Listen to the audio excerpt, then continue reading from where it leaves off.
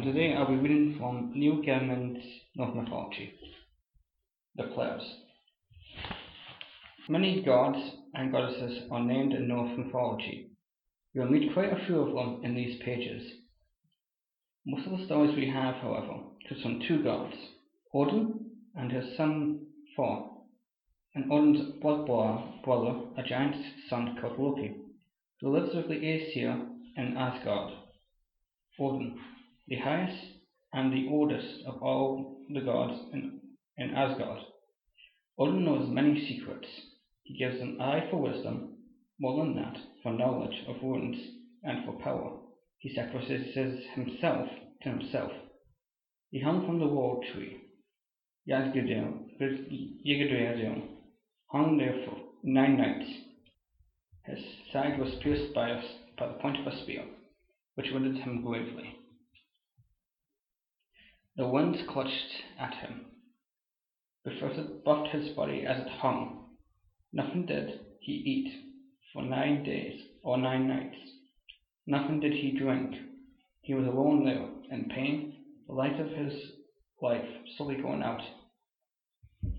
He was cold, in agony, and on the point of death, when his sacrifice bore dark fruit, the ecstasy of his agony. He looked down, and the wounds were revealed to him. He knew them and understood them and their power. The rope broke them. Then he fell screaming from the tree. Now he understood magic. The world was his to control. Odin has many names. He is the Allfather, the Lord of the Slain, the Gallows God. He is the god of carnage and of prisoners. He is called Grimnir and Third. He has different names in every country, for he is worshipped in different forms and in many tongues. But it is always Odin they worship. He travels from place to place in disguise to see the world as people see it. When he walks among us, he does so as a tall man, wearing a cloak and a hat.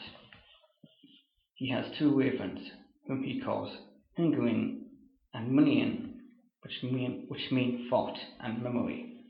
These birds fly back and forth across the world, seeking news and bringing Odin all knowledge of things. They perch on his shoulders and whisper into his ears. When he sits on his high throne as Hygdif, he observes all things where they may be. Nothing can be hidden from him. He brought war into the world. Battles are begun by throwing a spear at the hostile enemy, dedicated to the battle and its deaths to Odin. If you survive in battle, it is of Odin's grace, and if you have fallen, it is because he has betrayed you. If you fall bravely in war with the Valkyries, beautiful battle maidens who collect your souls of the noble dead, will take you and bring you to the hall known as Valhalla. He will be waiting there for you in Valhalla, and there you will drink and fight and feast and battle with Odin as your leader. For Odin's son is the Thunderer. He is straightforward where his father is cunning, good-natured where his father is devious. High he is, and red-bearded and strong, by far the strongest of all the gods. His might is increased by his belt of strength, being endured. When he wears it, his strength is double. Thor's weapon is Mjolnir, a remarkable hammer, forged for him by dwarfs. It's the story you will learn. Frozen frost giants and mountain giants all tremble when they see Mjolnir, for it has killed so many of their brothers and friends. Thor wears iron gloves, which help him to grip the hammer's sheath. Thor's mother was Jord, the earth goddess. Thor's sons are Modi, the angry, and Magni, the strong. Thor's daughter is Third, the powerful. His wife is Sif, of the golden hair. She had a son, Ulfr, before she married Thor, and Thor is Odin's stepfather. Ulfr is a god who hunts with a bow and with elves, and he is the god of wolf skins. Thor is the defender of Asgard and of Midgard. There are many stories about Thor and his adventures. You will encounter some of them here. Loki. Loki is very handsome. He is plausible, convincingly likable, and far and away from most really suitable of all inhabitants of Asgard. It is a pity then. So much darkness inside him, so much anger, so much envy, so much lust. Loki is the son of Loki, who was also known as Nal, or Needle, because she was slim and beautiful and sharp. His father was said to be Fudbati, a giant whose name means he who strikes dangerous foes, and Fudbati was as dangerous as his name.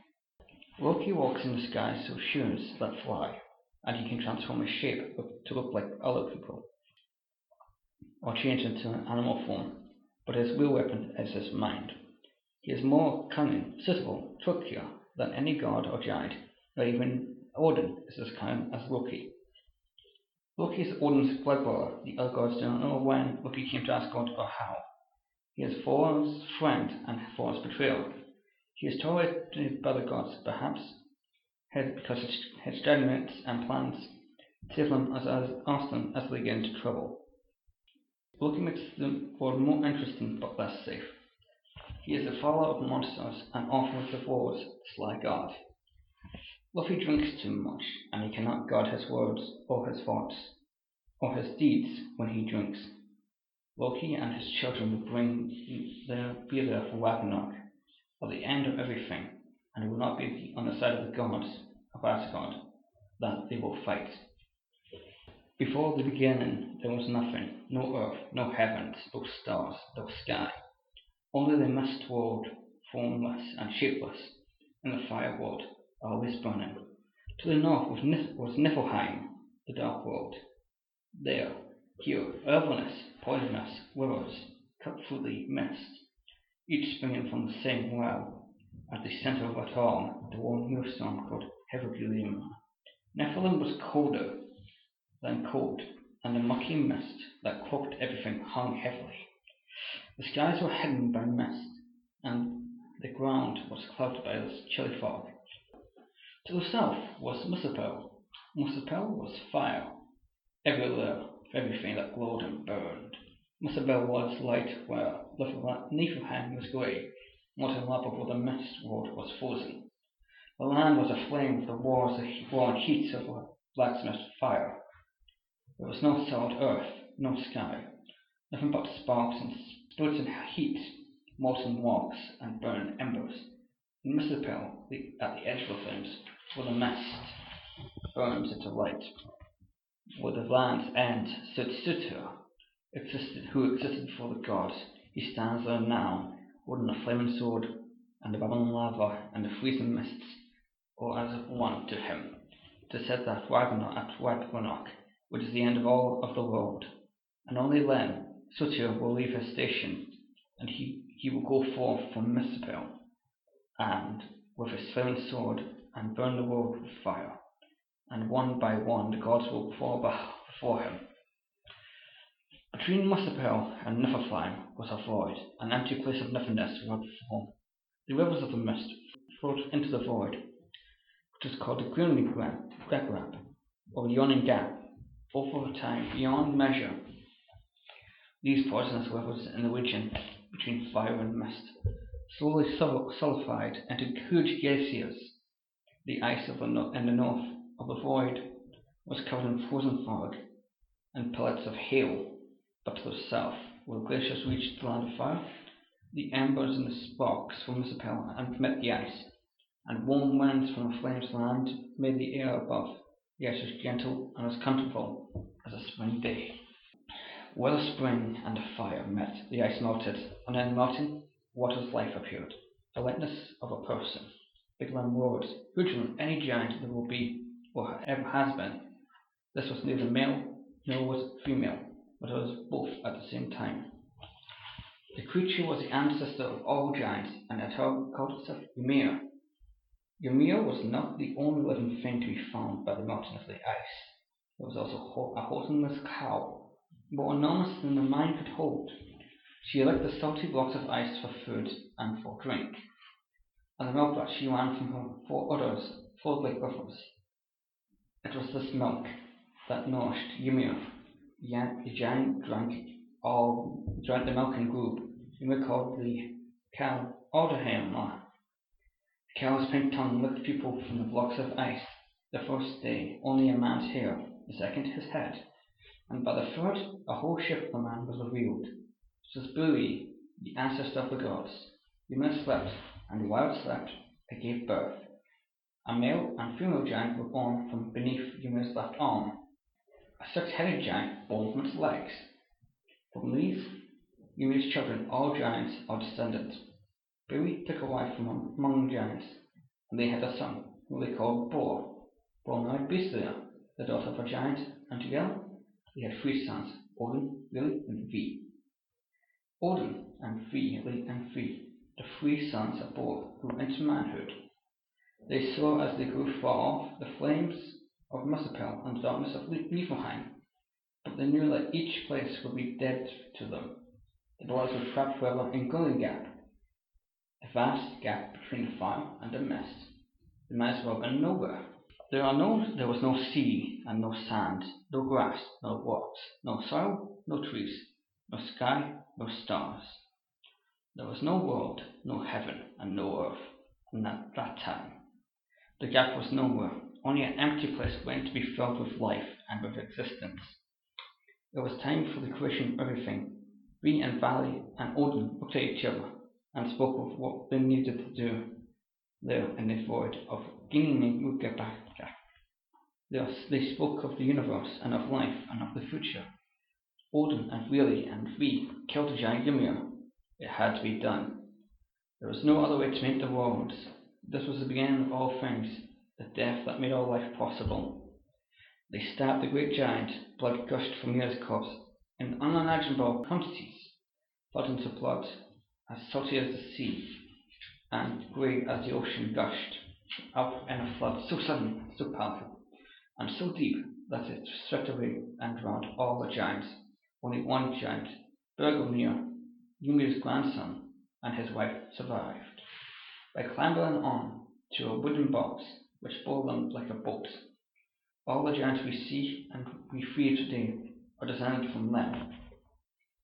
Odin and his brothers made soil from Ymir's flesh.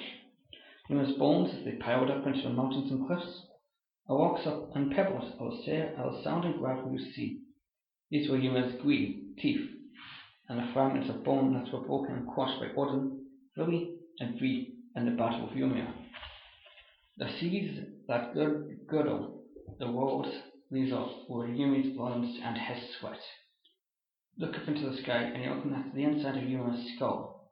The stars you see at night, the planets, all the comets and the shooting stars, these are the sparks that flew from the fires of Muspel, and the clouds you see by day were Ymir's brains, and who knows what thoughts they would be thinking even now. The world is a flat disk, and the seas encircles the perimeter. Giants live at the edge of the world, beside these deepest seas. The key to keep the giants at bay, Odin and Vili and Vi made a wall from Ymir's eyelashes and set it around the middle of the world. They called the place within the wall Midgard. Midgard was empty, the lands were beautiful, but nobody walked in the meadows, or fished in clear waters, nobody explored the Rockies mountains, or stared up the clouds. Odin and Vili and Vi knew that a world is not a world until it is inhabited. They wandered high and low, looking for people, and they found nothing. At last, on a rocky shingle at the edge of the sea, they found two logs, sea tossed, that had floated there. The tides had been cast ashore. The first log was a log of ash wood. The ash tree is resilient and handsome, and its roots go deep.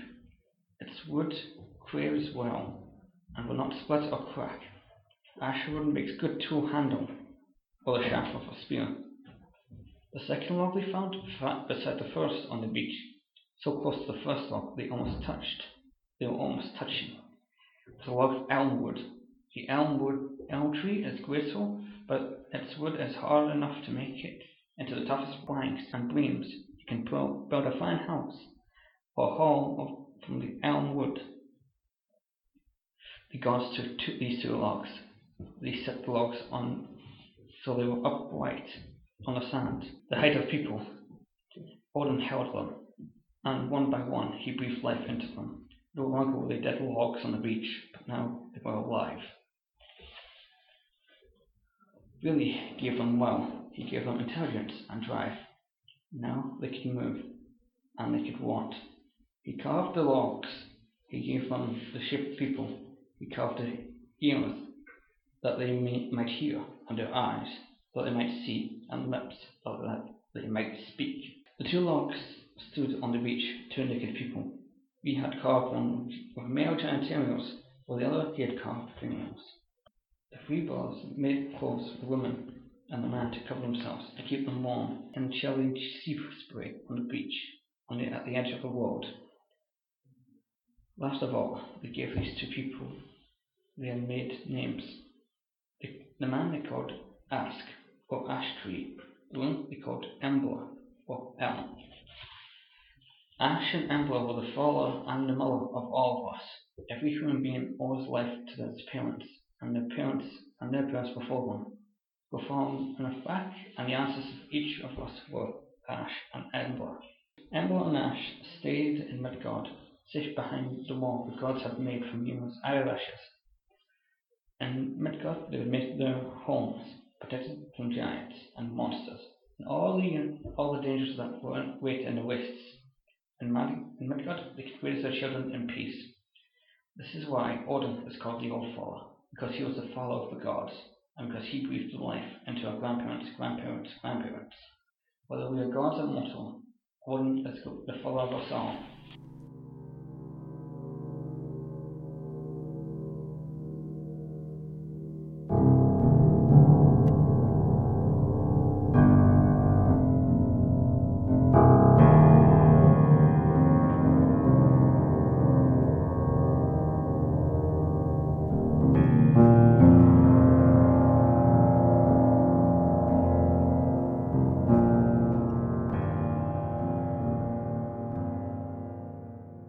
The reason why I picked this book is because I have a deep sense of connection for this book and the legends told from the mythology of the great Asgard city.